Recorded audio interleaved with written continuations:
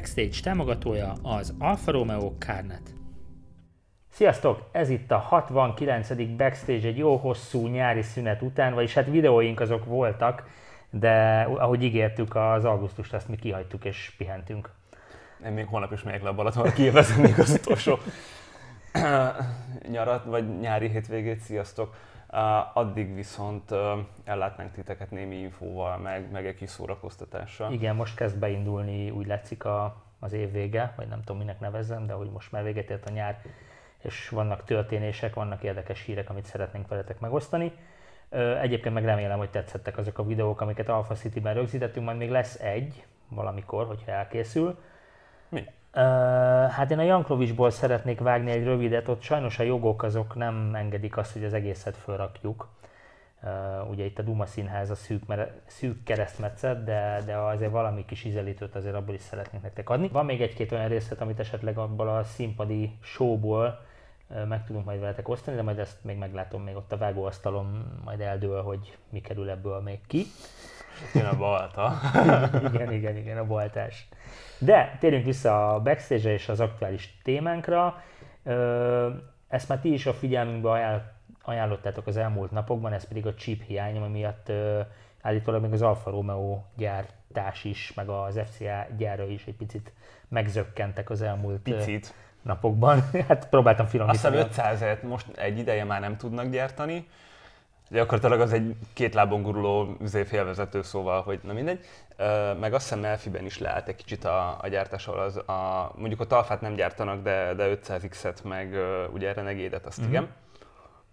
Úgyhogy van ottba, igen. Azt gondolkodom, hogy lehet, hogy valószínűleg csak kaszinóban tudnak még ezt-azt csinálni, egyrészt, mert nincsen tudottan sok megrendelés Alfára. Másrészt meg ugye Termoliban a motorgyár. Talán.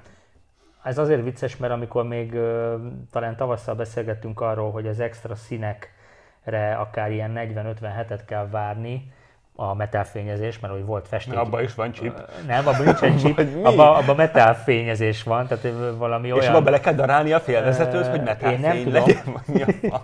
Én nem tudom, de valami olyan anyagot használnak, vagy olyan beszállítótól érkeznek ezek a festékek, ami szintén hiányt szenved. Én nem tudom mi van, de hogyha te metálszínt akarsz, ugye most új metálszínek vannak, az okra, sárga, amit Alpha City-ben bemutattunk 2019-ben. Végre van, lehet rendelni. A Montreal zöld, amiből ugye Alpha City-ben volt már egy példány, megcsináltam is róla egy videót, illetve az új piros, az Etna piros, ez ami most a Villa d'Este változaton. Eddig az Etna az fekete volt, szerintem azt nagyon sokan tudjátok, most meg már piros. Igen, most már piros. Azóta kitört az Etna. És ugye nincsen már a Competizione piros, a klasszikus sokunk kedvence, és meg fog szűnni a Trofeo fehér gyöngyházfényezés is.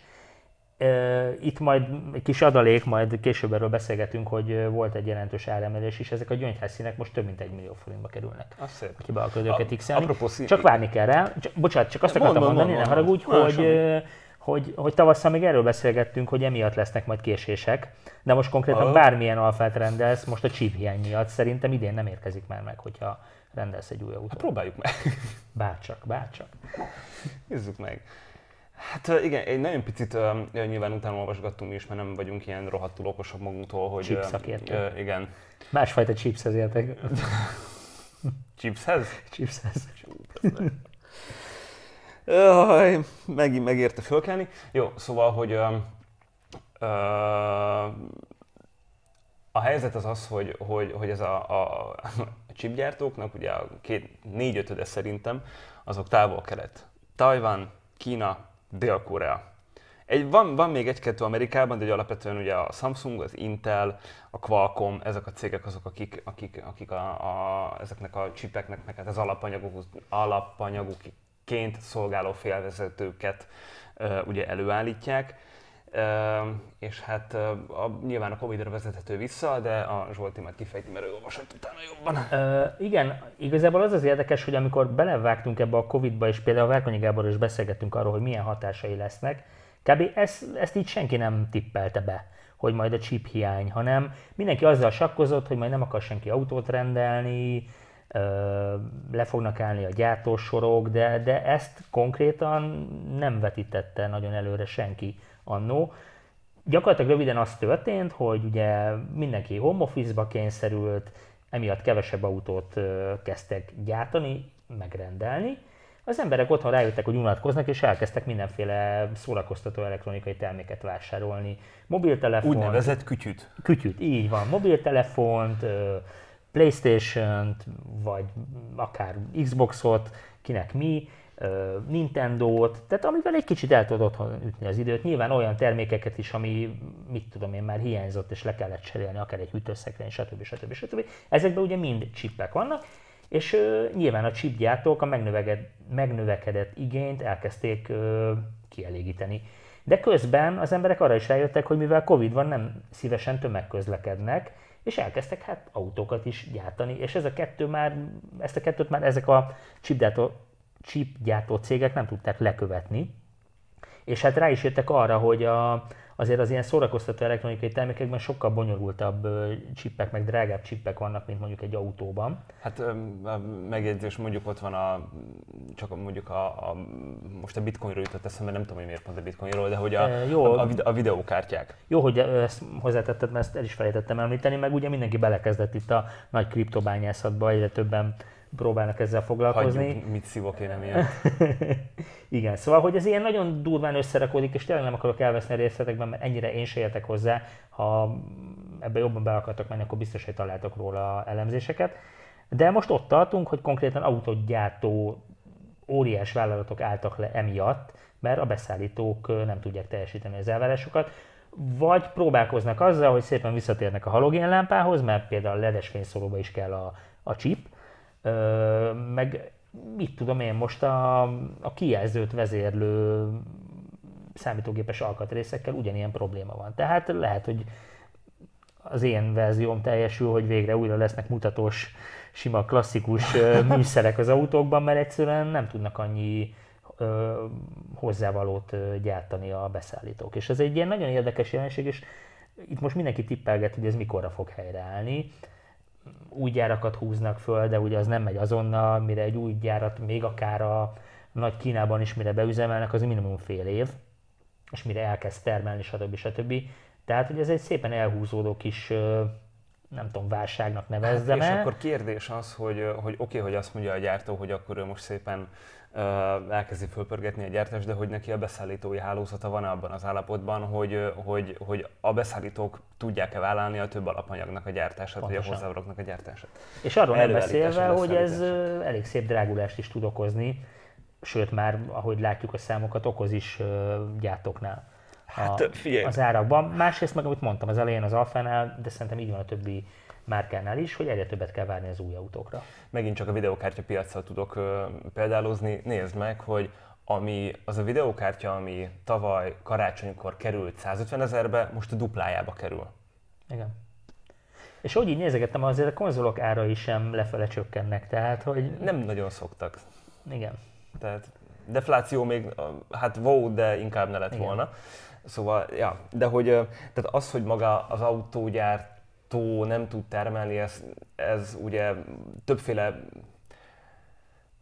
módon nyilvánul ez meg. Az egyik az, amit ti is hallottatok, gondolom, mert a magyar piacot is érinti, hogy a Mercedes, a Suzuki leáll 2 hétre, hogy így teljesen, vagy pedig az, hogy bizonyos alkatrészeket nem tudnak beszerelni az autóba. Most nem arról van szó, hogy mit tudom én, lámpatest, vagy nem tudom én, kijelző nélkül jön ki az autógyárból, mert nem erről van szó. Egyszerűen bizonyos alkatrészeket nem tudnak beszerelni, és emiatt vagy egy butább verziót tudsz csak belerendelni, vagy pedig egyszerűen nem rendelhető, és akkor az egész autónak a gyártása leáll, vagy a modellnek. És ugye azért abban gondoljunk bele, hogy egy mai modern autó, főleg hogyha nagyon ki van hegyezve ilyen high-tech dolgokra, hát akkor az mennyire érinti. Tehát most beszélgessünk akár egy Tesláról, vagy egy csúcskategóriás Mercedesről, amiben konkrétan lassan már az ülésállító is kijelzős, tehát hogy kis túlzással, de tényleg, tehát hogy vagy akkor itt van a Tonale, ami majd jön, és azért láttuk a fantáziarajzokat, hogy az is tele lesz mindenféle képernyővel. meg valószínű, hogy abban is ledes reflektor lesz, stb. Tehát, hogy ezeket mennyire fogja késleltetni. És basszus, itt van már megint az, hogy a beígért szép kis dátumunk a június, nem tudom, hanyadika jövőre a Tonaléval. A bemutató az valószínűleg A bemutató az lesz, igen.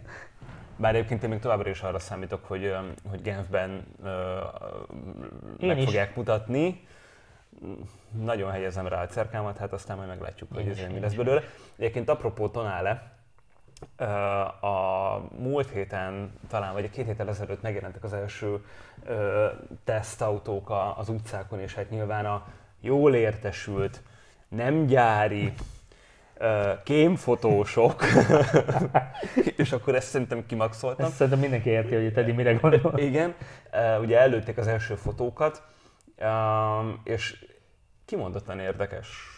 Legalábbis nagyon-nagyon, tehát sok mindent ki lehet belőle venni szerintem. Az arányai, most itt berakunk nektek ide pár ilyen fotót, az arányai szerintem tökre rendben vannak. Az továbbra sem jön le, hogy ez konkrétan mekkora, bár azért a képek alapján így nagyjából be tudom lőni, hogy igen, ez egy ilyen nagyjából kompassz méretű autó lesz, bár ugye nem ekkorára emlékszem. Tehát, hogy Renegade-nél nem sokkal nagyobb autóra emlékszem a Jó, de mivel nem nagyon voltak a képeken viszonyítási pontok, ezért igen, más autók. Bármi is lehet. Bármi is lehet, igen. Bármi is lehet. Az én nagy szívfájdalmam, bár igazából ebben a kategóriában nem egy true, csak a Maserati Y-le valószínűleg ugyanúgy ugye kerek nélküli ajtós lesz, mint ahogy a nagy SUV-juk, aminek most hirtelen elfelejtettem a nevét, szégyeljem magamat, Levante. Tehát, hogy ennek keretes ajtai lesznek, meg ugye a tanulmányautón ott ilyen elektromos kilincs volt, hogy ez mint a Barchettának, meg talán a Bentleynek volt még ilyen karosszériába simuló kilincsnál, az sem, tehát hogy ez hát hagyományos kilincs. A kamerás visszapillantó se. Viszont, ami én először egyébként a Motor1-en láttam, az olasz Motor1-en a kamuképeket, tehát ezeket a elmaszkírozott autós kamuflás képeket, igen. De később jöttek olyanok, amin az első szemből jobb oldalék, meg ugye baloldali index az úgy működik, és látszik, hogy benne maradt ez a lentről ez a kis ilyen hullámszerű ledes cucc. Próbálták azt visszahozni, ami a tanulmányautón volt. Igen, mert ugye azokon a képeken, amiket ti is láttatok, meg mi is nagyon sokszor beszéltünk, amin ez a sötét szürke színű, nem tudom én milyen modell volt, amit aztán visszadobtak, azon ugye nem volt.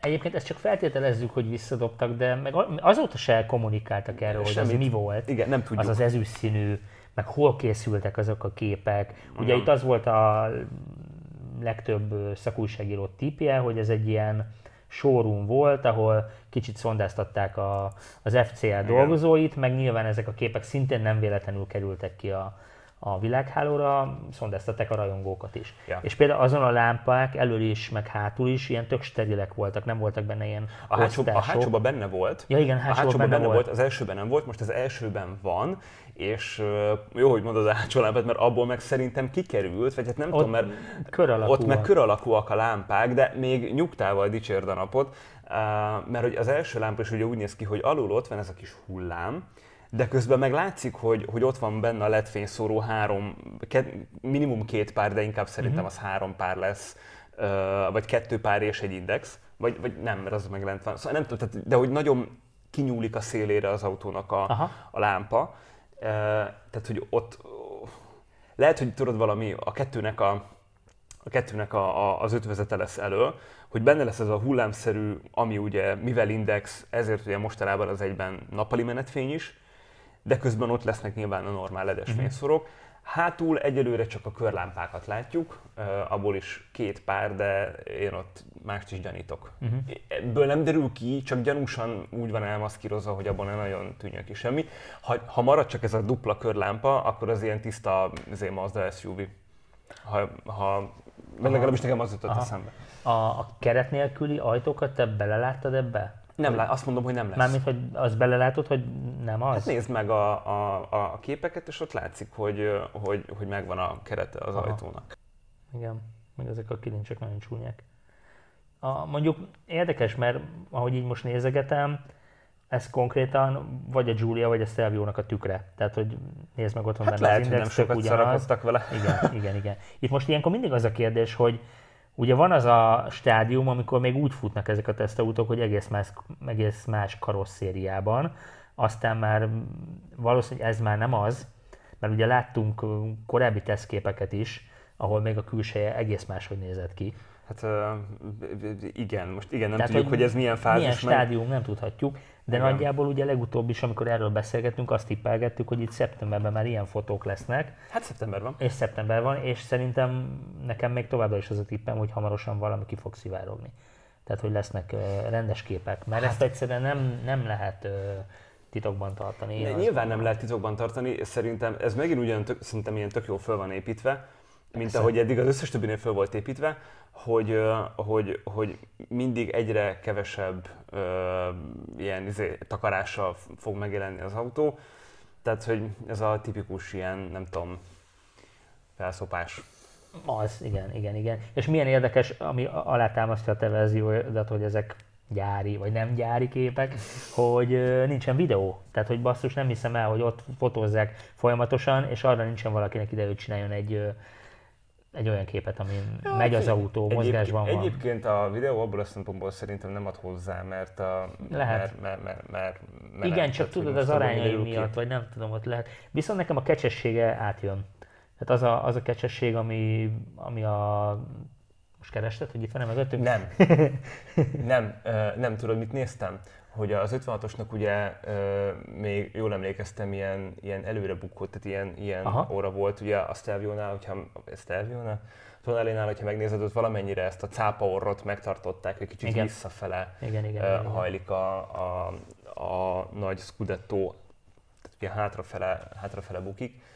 Nagyon kíváncsi leszek. Én is, nagyon várom, tényleg. Tehát igazából más már nem tud minket izgalommal tartani az Alfa Romeo házatáján, mert mi?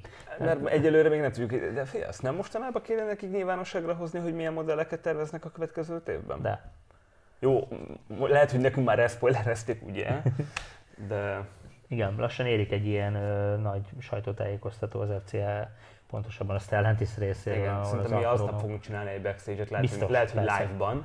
Az lenne a legjobb, igen. Ha éppen nem vagy Balatonon. Balatonon már nem, lehet, hogy külföldön leszek. Ki tudja. Na mindegy, írjátok meg, hogy nektek mi a véleményetek ezekről a képekről, és ti mit láttok bele, mert nagyon kíváncsi vagyok.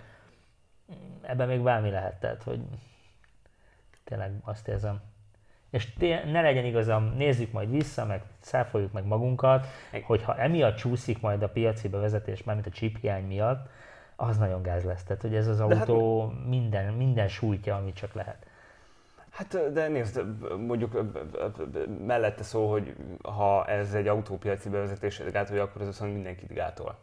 Oké, csak a Tonalét már mikorra ígérték, tehát érted, ezt azért úgy nehéz kimozogni. Hát, főleg ilyen ígéretek után, hogy június 4-e, ugye az volt? Júni 4, hogy akkor már szalonokban lesz. Na, de ugorjunk még egy nagyon picit vissza, bár ez már nem a chip hiányhoz kapcsolódik, de egyébként lehet. Megint volt egy jó kis áremelés Alfa Romeo-nál Magyarországon, meg hát nyilván nem csak Magyarországon, hanem próbálják így lekövetni a globális áremelkedéseket, és konkrétan így kijegyzeteltem, mert érdekesek a számok, hogy most a legolcsóbb Giulia, amit meg tudtok vásárolni, az ugye egy alapmodell, egy 200 lovas, hátsókerekes, automataváltós, szuper, ez 13.530.000 forinttól kezdődik, ami nagyon durva. Tehát én azért emlékszem még, amikor pár éve még ez 10 millió alatt volt, egy picivel, aztán átlépte ezt a 10 milliós küszöbet, és próbálták ott tartani nagyon sokáig, aztán beállt ilyen 11 millióra, és azért már nagyon durva. Most ha jól emlékszem, ilyen 250 000 körüli áremelés volt az alapárakon legutoljára, de ebben lehet, hogy tévedek. És tök érdekes, hogy a dízel Giulia az drágább, majdnem 800 000 forinttal, az 14.370.000-től kezdődik, amit én nem értek, de mindegy. És azért megnéztük a konkurenciát, a nagyjából pariban lévő BMW 320i, az kereken 13 millió forinttól kezdődik. Tehát, hogy nyilván azért erre is figyelnek a hazai árazásnál, hogy lekövessék a konkurens modelleket. BMW vagy Giulia? Mármint, hogy hármas vagy Giulia, nyilván nekünk nem kérdés, de azért a piacon ezen szerintem nagyon sokan elgondolkoznak. Itt szerintem az a Hát nagy... figyelj, amennyi új autót, már hogy új BMW-t meg új Giuliát látok az utakon, szerintem nem sokat gondolkodnak rajta. Persze, most ez nem feltétlenül Magyarországra mondom, mert nyilván ezek az árak máshol is hasonló közel állnak egymáshoz. Csak ugye én azt gondolom erről, hogy az Alfát azt tudná előrevinni, ha mindig egy picit olcsóbb tudna maradni. Tehát nem... Hát de az a kérdés, hogy akar-e, de ebben nem menjünk bele. Nem menjünk bele, ez hosszú lenne, persze. És ha már idehozom, akkor a másik kedvenc modelleket, ugye a velocsékat, az összkerekeseket, itt viszont a dízel az olcsóbb, az 16 millió 590 000-től kezdődik, ugye ez 210 lóerős, a benzines meg 16 millió 910, ami megint egy ilyen nagyon durva lassan 17. Jó, és mire... tegyük hozzá, bocsánat, ezek listárak. Listárak, persze, viszont már azt is hozzá kell tennünk, hogy már nem tudsz olyan nagy kedvezményeket elérni, mint mondjuk 2 évvel ezelőtt, amikor bementél a szalomba, és akár ismeretlenül is simán megadták a mondjuk 13%-ot, most mondtam valami. Most már ennyit nem fogsz kapni. Tehát, hogy ha akarsz egy jó velocsét azért, és belerendelsz meg egy-két extrát, az konkrétan már ott van 20 milliónál. Ez nagyon, nagyon durva, nagyon kemény. Nope. Nem. És ezért egyébként meg visszacsatolva a tonálére, én nagyon kíváncsi leszek az árára, hogy hova tudják majd belőle. A Kompasszra emlékszel, mennyi fejből, hol kezdődik? Azt hiszem 10 környékén. De nem tudom, nekem van egy ilyen sandérzésem, aztán lehet, hogy tényleg én vagyok a hülye, de hogy nyilván lesz egy launch edition, ami... Ahogy szokott persze. Ahogy szokott persze, szerintem az ilyen 10/12. Inkább 12. Hát, ha méretosztályát nézzük, meg hogy hova akarják pozícionálni, akkor olcsóbbnak kell lenni, mint a Giuliának. Meg Stelvionál egyértelműen olcsóbbnak, de... Igen. Én azt mondom, hogy ilyen 10-12, inkább a 12-höz közel, de aztán lehet, hogy mire a tonálek jön, addigra már megoldódik minden probléma, a Covid se lesz máshol.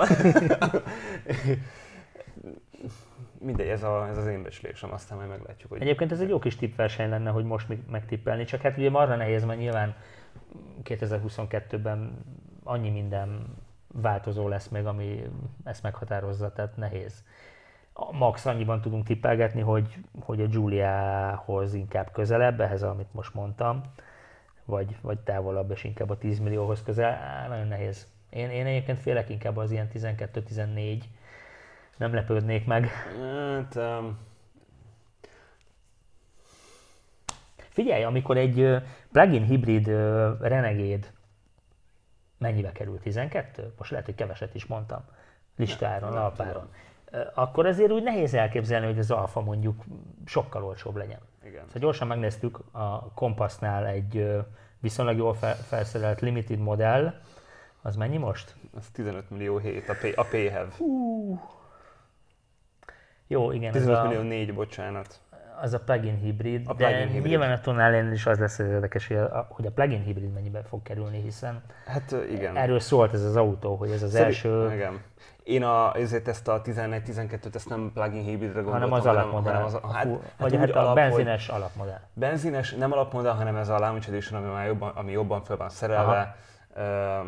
Tehát, hogyha most visszaemlékszel, ugye, amikor a Giuliát meg a Stelviot bevezették, az nagyjából egy ilyen Veloce felszereltség volt Usque, amit azért elég jó áron lehetett kapni. Szerintem itt is ez lesz, hogy most, ha a Compasshoz nézem, akkor az igen egy limited felszereltség, az ugye plug-in hibridben 15 millió 7, akkor az mondjuk nem plug-in hibridben, hanem normál, tehát csak sima benzinmotorra, ugyanúgy 12. 13. Jó, 12. az viszont biztos, hogy nem ez az autó lesz, ami 10 milliónál be fog menni. Tehát, hogy Ja, az az Alfának biztos, még hogy jó nem, ideig nem lesz nem, olyan autója, ami... Figyelj, szerintem már nem lesz. Egyébként igen, még ha most ki is hoznának egy Giulietta utódot, mondjuk 2-3 éven belül, mai áron számolva se lenne már nagyon... Hát ha most megnézel egy Ford Focus-t, egy Volkswagen Golfot, ugye 8 és fél. Tegnap kíváncsiságból összeraktam magamnak a konfigurátorban egy hibrid, nem az elektromos, a hibrid 500-ast. Aha. Ami ugye sima 1 literes benzinmotor, ugyanaz, mint ami az én 500X-emben van, csak turbó nélkül, és van hozzá egy hibrid rendszer, és az kerül a sport felszereltséggel ilyen 6 millába. És ez egy városi kis autó. Igen, ez a durva. És ugye ez az, amiről folyamatosan beszélünk, meg beszélnek, hogy ezek az modern autók nem lesznek olcsóbbak. Nem. Nem. Jó, oké, nézd, most lehet, hogyha mondjuk lenne 2 éven belül egy Giulietta autód, akkor lehet, hogy benézne egy ilyen Launch Edition-nel 10 millió alá, de akkor azért abban a 10 másodpercben kapát kaszáltál dobba kell menni a szalonokba.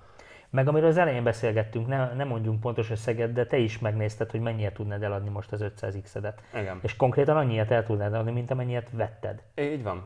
Ebből És még ha még a kedvezményedet is levesszük, még szerintem a listáron el tudnád adni. Igen, ezen gondolkodtam én is, hogy valószínűleg a kedvezményt nem beleszámítva a listáron tudnál menni, ami azért kemény, mert ebből a szempontból én jó, hogy mondjam, kicsit jól jártam azzal, hogy ugye ez 2019. januárjában vettem át az autót, azt 2020-ban már. Akkor ezt mondd újra, Léci. Várjál, 19... Igen. 2020 januárban vettük. 2019-es gyártású, decemberben vagy novemberben azt hiszem legyártották, hogy csak januárban tudták átadni, úgyhogy 2020 januári átadás, de gyakorlatilag pont a Covid előtt, 2 hónappal. Igen. Már emlékszem, amikor már mentem átvenni az autót, akkor még hírszerkesztőként dolgoztam, és már így emlékszem, hogy vérre menő vitákat folytattam a kollégáimmal, hogy már tököm tele van ezzel a hülye koronavírus járvány, nem lesz ebből semmi, Kínában ott marad az egész, ne liegjük már túl ezt az egészet. És mi lett belőle? Igen, egyébként én is megnéztem, meg erről múltkor talán beszélgettünk is, amikor itt kilistáztam a használt autón, hogy a Giuliárak, hogy alig találni 10 millió forint alatt használt benzines Giuliát. Ja. És én is így vagyok, hogy az én autóm most múlt 3 éves, és hát 10 túl bőven el lehetne adni. És akkor érted, hogyan rakod pariba azt, hogy van egy 3 vagy mondjuk egy év van 4 éves Giuliád, ami akkor is érni fog nagyjából ilyen 9-10 millió környékét, és akkor van egy új autód, ami csak 2 millióval drágább? Egy zsírúj igen, csak autód? mondjuk most azért rossz összehasonlítás, mert ez egy tényleg egy alapmodell. Tehát ha most az enyémet nézzük, egy fúra felexelzott autó. Én azt értem, de hogy ezért bukik ki, hogy mennyire ilyen, nem tudom, ilyen faramúci a helyzet. Igen. Hogy neked van egy alapmodelled, oké, van benne bőr, meg meg nem tudom én, de hogy alapvetően tényleg egy fapados Giulia, most ez eléggé csúnyán hangzik, de hogy érted, kicsi igen. Az ár és a fapa Giulia és a zsírúj tök jól felszerelt Tonale között. Ja, hát ez meg a másik, igen. De inkább ez megint egy olyan kérdés, hogy és ezt szerintem az alfások közül sok embert érint, hogy ugye most már nagyon sok olyan Giulia és Stelvio tulajdonos van, aki mondjuk leasingelte az autóját, és 3 év után ki akar belőle szállni. Maradványértéket azt maradványérték, igen. És akkor elkezdi nézegetni, hogy egyébként az én autóm erre tökéletes példa. Szerintem ugye egy tök jól felszerelt, de alapmodell. Jó extrákkal. És akkor azt nézed, hogy most az én autóm ér, most akkor számoljunk 10 millióval, ki tudok belőle ugrani, megéri az, hogy én vegyek egy másik Giulia Supert, egy kicsit fölexelezbe, és akkor ez már nem 13 millió 500, hanem mondjuk 15, 2 alapvető Excel beleteszek, hogy 5 millió különbséget megéri az, hogy átuljak egy új autóba. Mert hogy igazából csak annyi, hogy 0 kilométer lesz benne, a mostaniban meg egyébként most van 70 000. Tehát, hogy 5 millió forintot megér, az nem. És biztos, hogy nagyon sokan gondolkoznak így, akkor nem feltétlenül az üzleti vásárlók, hanem azok, akik saját maguknak vették, és mondjuk kifizették már a hitelt, és ugyanezen gondolkoznak, hogy basszus, most azért, mert kevesebb kilométer van benne, beletolják még 5 milliót? Hát jó, csak azért azt ne felejtsük el, hogy a magyar autópiacon az egyéni vásárlók azok, mint olyanok alig léteznek. Szóval, persze, ezért kezdtem úgy, hogy a leasingesek, mert ott viszont rákényszerülnek, hogy hát eladják, mert különben de nem lesz jó a most a hétvégén jöttem rá, hogy alapvetően most én is rákényszerülök egyébként. Tehát ha nem akarok sokat bukni, akkor rá vagyok kényszerülve arra, hogy eladjam az autót 2 éves korában, minimális pénzügyi buktával, ami egyébként, tehát hogy most nyilván meg lehet lovagolni ezt a szitut, és akkor menjek tovább egy másik új autóra. Jó, egy kicsit ez olyan, mint a lakáspiac, hogy hú de jó, hogy mennyit ér a lakásod, mert hogy fölmentek az árak, de venni sem tudsz olcsóbban, tehát hogy... Persze, mert igen, amit nyerszerében elveszted a vámot, oké, most ilyen first world problem, tehát hogy most tényleg arról beszélgetünk, hogy azért rá vagyunk kényszerülve arra, hogy eladjuk az autókat. Nem vagyunk, de figyelj, basszus, ezzel foglalkozunk autózással, és nyilván a nézőink között azért én tudom jól, meg szerintem te is, hogy nagyon sok új autótulajdonos van. Persze, érted, nem. Akarva akaratlanul folyamatosan ezt nézi, hogy most 3 éves az autóm, 4 éves az autóm, mit csináljak? Lépjek tovább, ne lépjek tovább, és megmerjen venni? Meg kéne venni, mert lehet, hogy 2 év múlva már nem lesz ilyen jó motorral, Vagy nem ennyibe fog kerülni. Vagy lesz, de nem ennyibe fog kerülni. Lesz egy Giulia Quadrifoglio 2 év múlva? Meg kéne venni, vagy milyen lesz a facelift, lesz belőle. Tehát ugye ezért most szerintem nagyon sok olyan dilemma van, amiben most mi nem fogunk tudni segíteni, hogy hogyan döntsetek, csak ezeket az árakat nézve egyre rosszabb a helyzet. Tehát, hogy tényleg az dönt jól, aki most lép, meg tud lépni anyagilag, bármit is akar venni. Most lékot értettem. Most lék. Most dönt jól, aki most lék. Túlbeszéltük, lapozzunk már. Jó, viszont ha nagyon-nagyon sok pénzetek van, akkor, és ha 140 milliót el akartak költeni egy egészen különleges autóra, egy német gyártó, aki ilyen restmod autókat gyárt, ugye a restmod az azt jelenti, amikor egy régi kaszniba új technológiát varázsolnak. A Giulia GT-ből, ugye a klasszikus Giulia GT-ből csinálnak egy olyan kiadást, 22 darabost, amiben beleépítik a mostani Giulia Quadrifoglio-nak az 510 lóerős motorját és technológiáját. A 8 gangos automataváltóval, hátsó kerékes, stb. Túltam a netet, egy dolog nem derült ki, hogy ez hány kilós lesz az autó, de biztos vagyok benne, hogy jóval könnyebb lesz, mint egy mostani Giulia. Hát most egészen őszintén szóval szerintem az egész Giulia kaszni az se nehéz. Könnyebb, mint a motor, meg a váltó maga. Igen, az is lehet, igen, de azt hittem, azt mondod, hogy a mostani Giulia sem nehéz. Ja, nem. És ugye 22 darabot gyártanak belőle, Emilia GT Fantasia néven, állítólag tök komoly rá már most az érdeklődés. És ugye ez a 400 000 euró, ez ebben a világban nem sok. Tehát aki ilyen reszmodokat gyűjt, vagy vásárol, ott ez a pénz nem pénz, mert tényleg egy ilyen kuriózum, marha jól néz ki egyébként az autó kívülbelül zseniális. És biztos vagyok benne, hogy el fognak kelni, mint ahogy az elektromos Giulia GT is, amit már egyszer bemutattunk. Ja, igen. Szóval, hogy ez ilyen tök érdekes, hogy mik vannak, és szerintem ez is mutatja, hogy az autógyártás még nem halott. Csak... Azt nem értem, hogy egyébként az Alfa miért nem áll rá, de szerintem van ott nekik mindenféle eszközük arra, hogy egy ilyen Giulia GT-ből nem tudom, hegesszenek valamit. És egyébként ugye van az Alfának egy ilyen heritage részlege, ahol te föl tudod újítatni a már meglévő oldtimeredet, nyilván iszonyú sok pénzért, de mondjuk akkor ez gyári technológiával készül, és a gyári tudásnak a felhasználásával, tehát ott gondolom még ilyen külön plakettet is kap az autó, hogy ez ilyen extra. És igen, tényleg tök jó lenne erre ráállnának. Hát, vagy érdekes lenne, mert azért meg lehetne menteni néhány öreget. Hát mint ahogy a Garage Italia csinálja. Igen. Kicsiben. A Heritage elkezdte ugye kommunikálni, akkor milyen alkatrészeket kezdenek el még gyártani régi autókhoz, és talán a nyáron volt, hogy annyira felrögtem rajta, Delta Integráléhoz, ugye a nagy szerelmem, elkezdtek azt hiszem első röghárítót gyártani, vajon miért pont azt? De ilyen iszonyat horribilis áron, tehát hogy ilyen, nem akarok hülyeséget mondani, de úgy emlékszem, hogy átszámolva ilyen 6-7 szám egy összeg sok 9-essel. Egy darab lökhárító.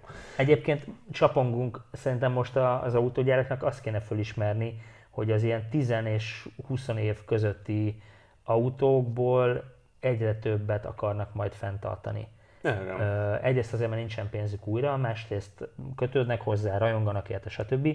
És hogy én a helyükben pont erre állnék rá, hogy mondjuk most hazabeszélek, de például a 145-ös Alfához, vagy akár a 147-es Alfához, amihez már szintén szűnnek meg alkatrészek. Hát igen. És rengeteg van belőlük, és rengeteg rajongója is van ezeknek az autóknak. Hát az 56-os szerintem a mai napig egyébként a legszebb Alfa Romeo az újkori, tehát hogy mondjuk a 83-tól számít, azt nem a mai napig a legszebb Alfa Romeo 156-os. Igen. És de egyébként nem menjünk annyira messzire, pont most, hogy jöttem ide föl, kanyarodott ki előttem a kereszteződésben egy fekete Brera. Egy kis fiatal csávó vezette, de az autó az konkrétan olyan patika állapotban volt, mint hogyha tegnap hozta volna ki a kereskedésből. A Brera is egy ilyen ikon lesz egyébként. Szerintem is. Nem hallottam, hogy milyen motor van benne, de hogy pont ezen gondolkodtam el, hogy basszus, ha most lenne egy kis nem tudom én, kurázsim, meg pénzem, meg nem tudom én, akkor vennék egy 3.2-es Brerát, vagy tudom, nem is elég a 2.2. Bármelyik motorral, igen. és azt patika állapotra fölhozni. És az nagyon-nagyon hamar szerintem tényleg egy ilyen tökre nagy kultautó lesz. Most egy konkrét például nem fog megharagudni szerintem a Leo, aki segített nekem forgatni most a 145-ösről videót, majd ezt külön elmesélem. Okay. Neki egy Brerája van, egy 2.2 ETS és tip-top állapotban, és 20-valahány éves a srác, és úgy rajong az autóért, mint ahogy mondjuk én rajongok most a Giuliáért. És pont, tehát ez az, amit mondok, hogy ezeket a nem piacirés, nem jó ez a szó rá, de ezeket a rajongókat kéne megtalálnia most a gyártóknak, mert ebből lehetne pénzt csinálni, hogy igenis gyártom tovább, nem tudom. Brera, a hátsó lámpák, amik ugye párásodnak, ott az egy ilyen típushiba, könnyen elreped, vagy nem tudom, hogy ne 65 000 forint legyen hozzá egy hátsó lámpa, hanem csak 25. Most csak mondtam egy példát, Világos. és rengeteg ilyen alkatrész van. Figyelj, most, hogy így mondod, így belegondoltam, hogy egyébként, tehát az, hogy a rajongókat megtalálják, az egy külön feladat, és ez a saját példámon tudom, vagy a saját életemben tapasztalom, hogy így azokat az embereket kéne visszacsábítani, akik valaha autórajongók voltak.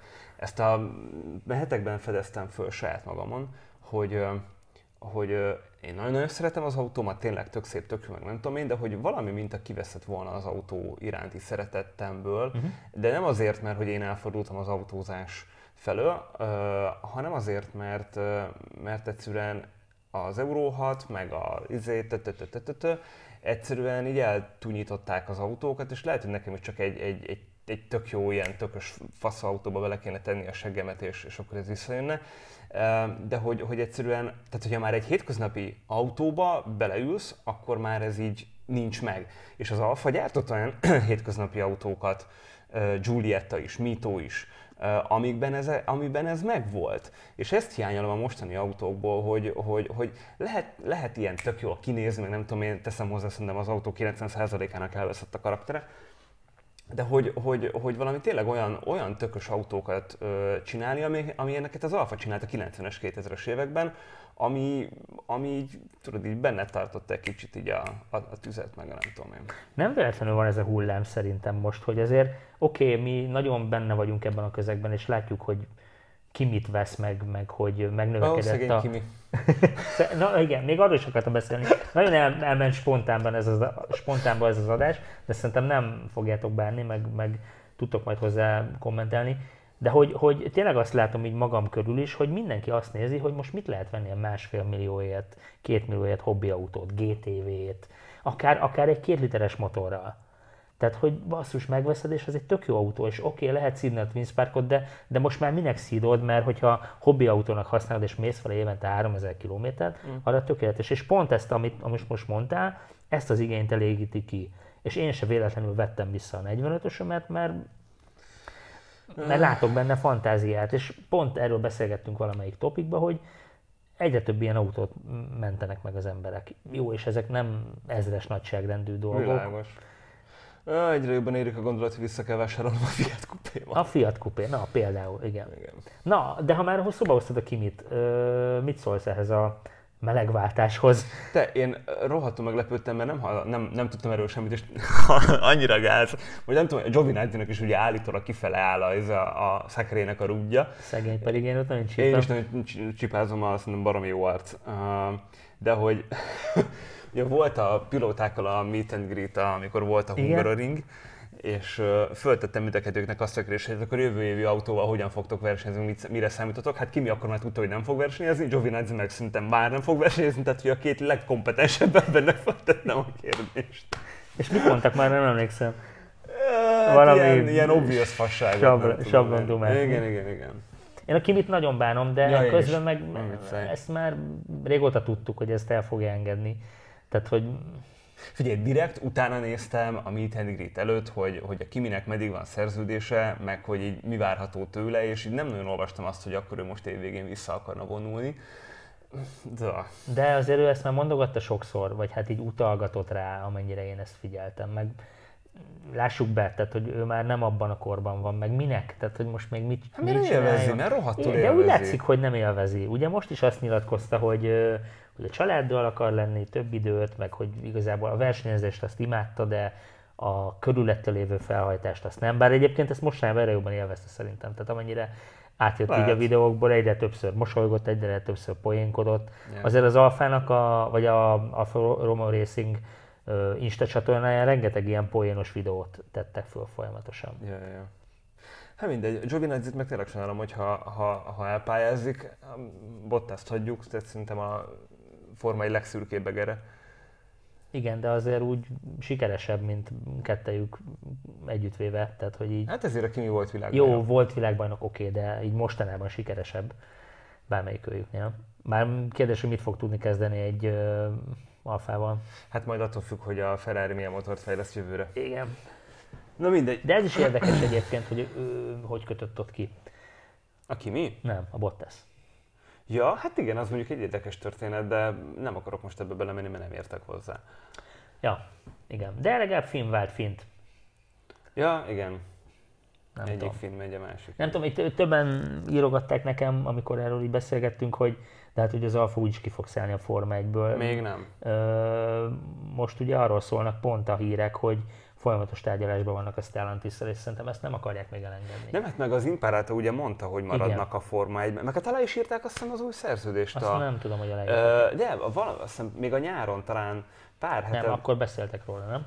Nem. Úgy emlékszem, hogy a nyár közepén volt erről egy sajtóközlemény, mert még meg is jegyeztem, hogy csak annyi van, hogy multi-year agreement, de hogy nincs benne, hogy meddig. Aha. De azt az Imparato is mondta az interjúban, hogy szeretnének ott maradni a Forma 1-ben, már csak azért is, mert ugye az új autót azt már ugye el kellett kezdeni összerakni, meg stb. Oké, hogy most az Alfa Romeo az csak egy névadó szponzor a Sauber mögött, de hát ugye azért ne felejtsük el, hogy ennek az egésznek van egy harmadik lába is, ami gyakorlatilag az egésznek a csúcspontja az a Ferrari, ami összeköti a két szereplőt. Ferrari-nak is nyilvánvalóan szüksége van egy olyan fiók csapatra, Persze. mint amit más Persze. istáloknál is Ha látunk. a Stellantis ebbe túlzottan sok pénzt nem is akarná rakni, a Ferrari szerintem belerakja, tehát hogy mindegy. Ja. Never mind. Na, nem maradt más hátra, mint hogy még sorsoljunk, mert ugye volt múltkor egy ilyen kommentes játékunk. Sokan kommenteltetek, köszönjük szépen. Az aktuális nyertes nevét pedig itt láthatjátok, gratulálunk, vett föl velünk nagyon megúszós lett. a kapcsolatot, igen. Gratulálunk ettől függetlenül. Így van. És hát annyi van még hátra, hogy szeptemberben van még 2 tök jó eseményünk, gyertek el, most hétvégén lesz a Drive-In, ez a kis főzőversenyes autós mozis találkozónk, Milyen film lesz este? a Six Underground, Okay. amiben tudod a Julia Tudom. Q, amit tripityára tölnek, az Igen. újra-zöld. Ezt választották az alfások, illetve szeptember 26-án vasárnap lesz a vezetéstechnikai tréningünk, most már végre meg tudjuk tartani. Ez az, amit 3-szor halasztottunk el. Ez még talán eredetileg valamikor februárban lett volna, vagy nem is tudom, aztán áttettük márciusra, aztán májusra, és most végre meg tudjuk tartani, és még maradt pár szabad helyünk, hogyha érdekel titeket, akkor nézzetek meg az eseményt, és jelentkezzetek, tök jó lesz. Ja, addig meg alóerő legyen veletek. Így van. Sziasztok! Sziasztok! Ciao.